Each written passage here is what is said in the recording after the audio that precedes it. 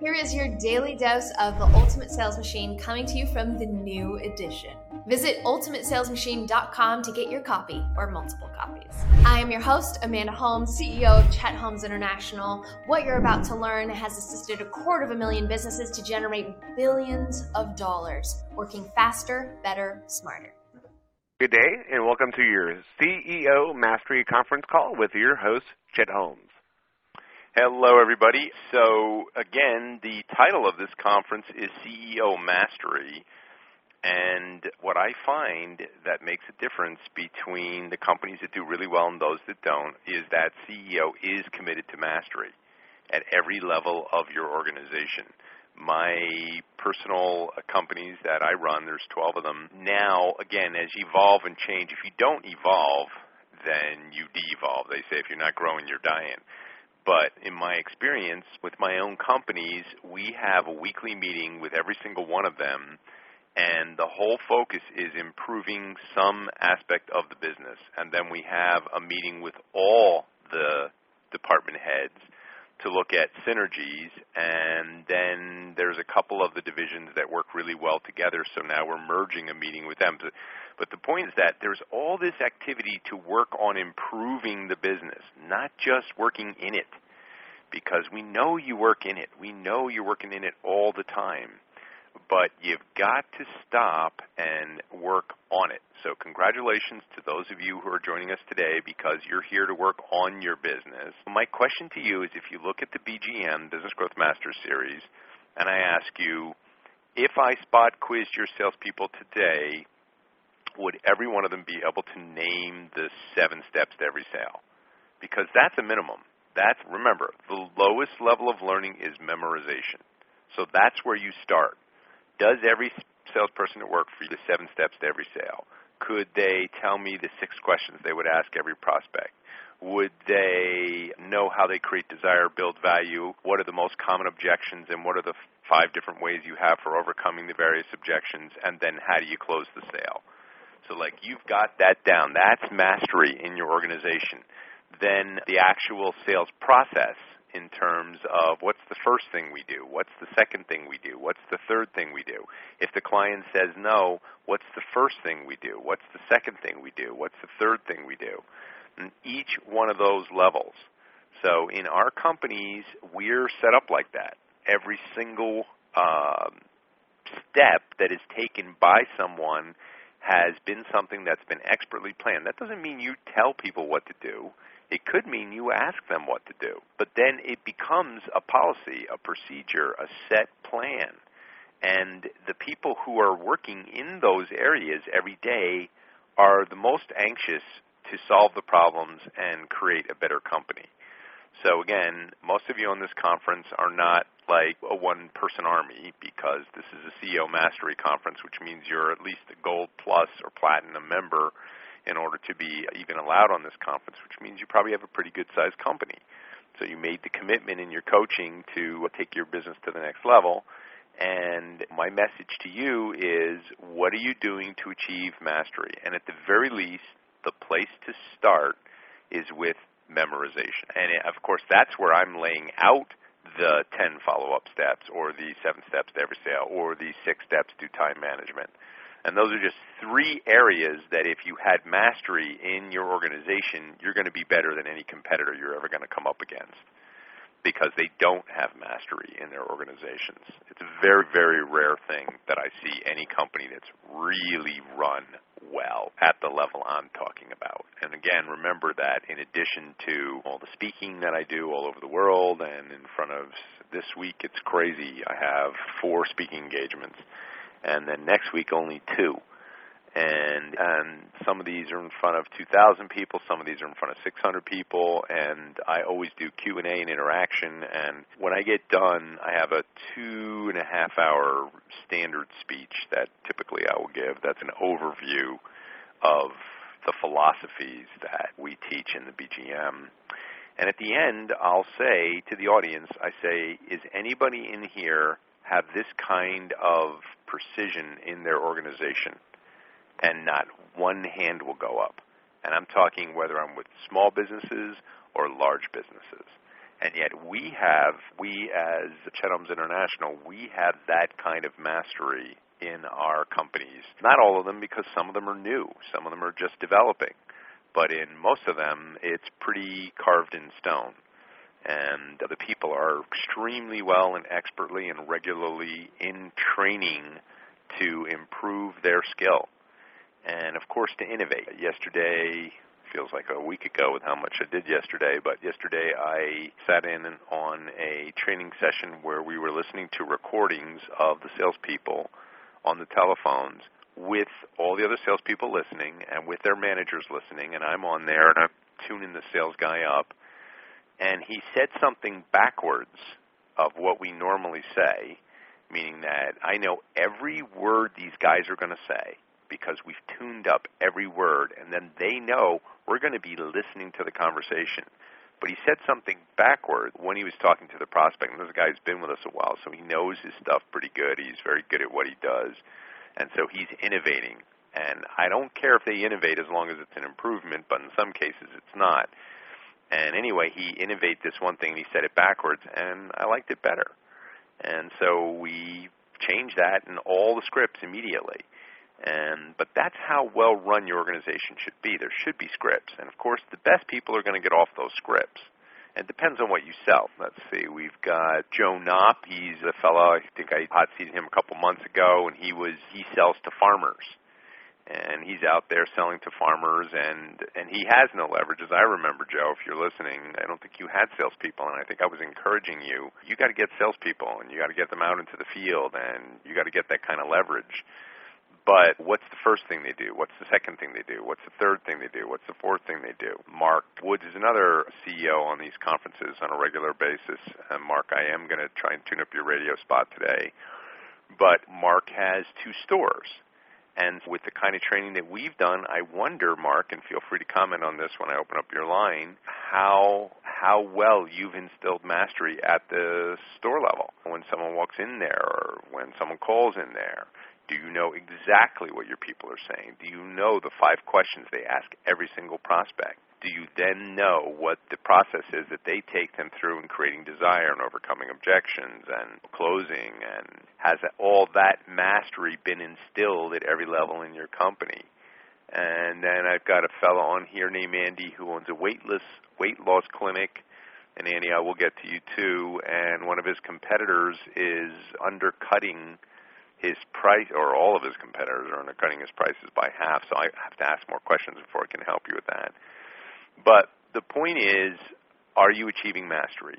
Are you now masters of time management? Because some of you have been in this program for 6-7 months, a year. Are you a master of the 7 steps to every sale? Do you have your Dream 100 effort fully executing at the expert level on a daily basis? Because those are the things that really make a difference.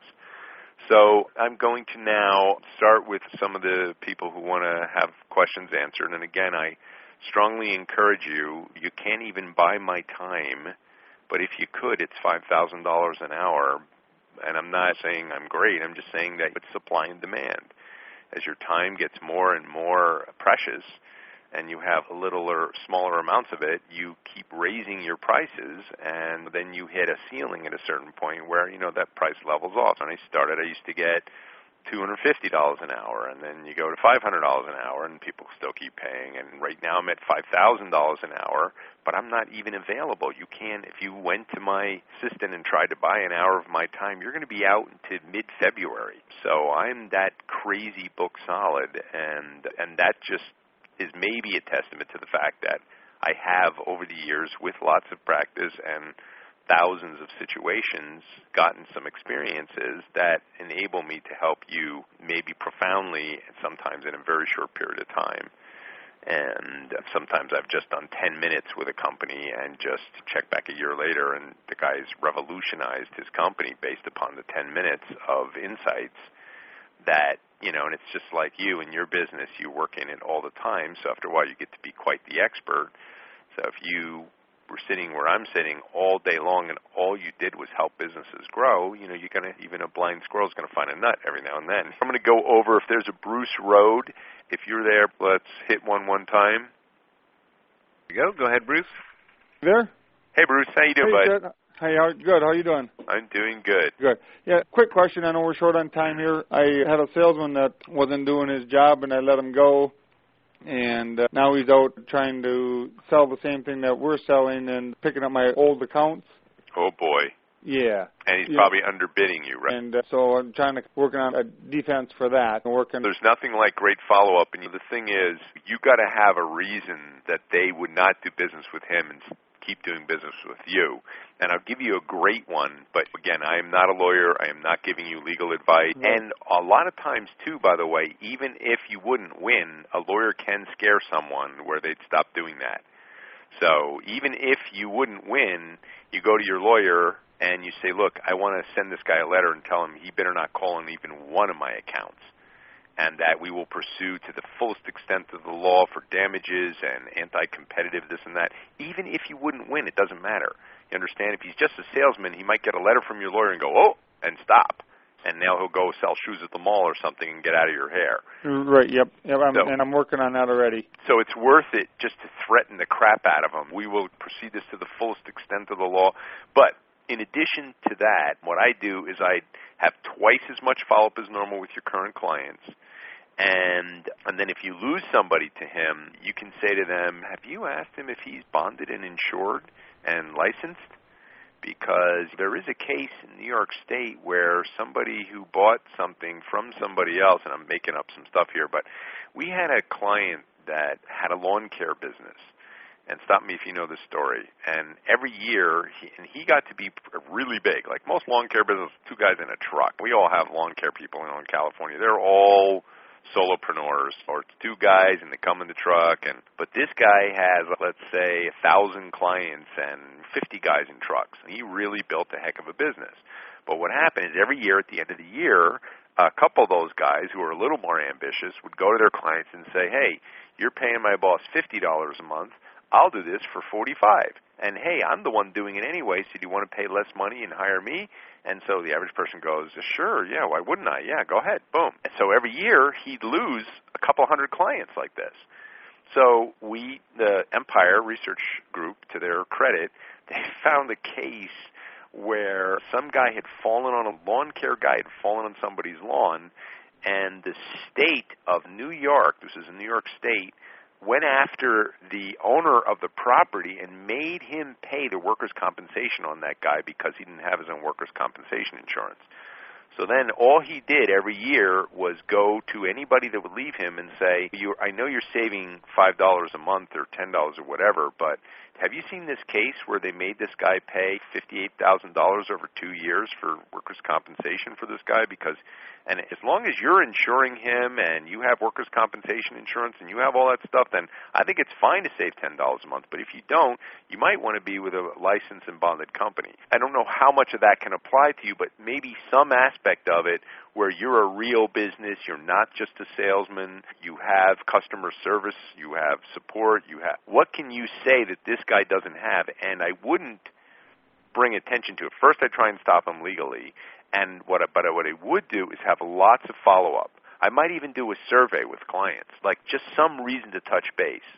Sure. Hi, this is XYZ company. Yep. Yeah, and we're calling you because every couple of years we do a survey of offices like yours, and we look for breakthroughs that can be valuable to you. And in fact, if you just answer 5 questions for us, we'll give you the results of the survey, which is a $25,000 survey, and some of it will contain insights to help you save money and make your office run more effective. Can you answer 5 questions in 5 minutes? And most people will say yes.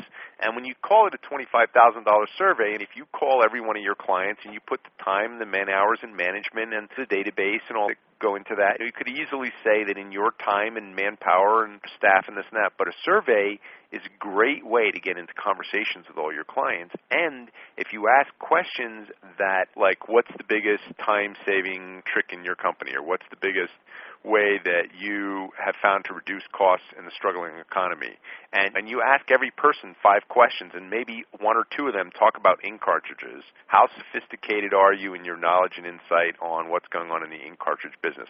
Most people are going to say, not at all. And that's your opportunity. Maybe that's your fifth question to say, okay, and you know that's why it is valuable, because actually we've done this for you, we've done that for you, we've done these things for you. You don't even know it. But we've gone out, we've reduced your costs. We make sure that we're licensed and insured. We make sure that if there's a problem, you get an answer within 24 hours, just so you know.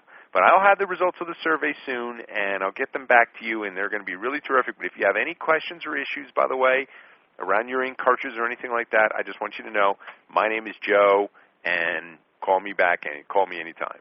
But it's a way for you to touch base, get deeper, maybe get some insights that will help you sell more, pitch yourself strategically right at the end, and maybe get some tips and money-saving devices so that when you go back to these guys, you can actually give them a report that helps them save money.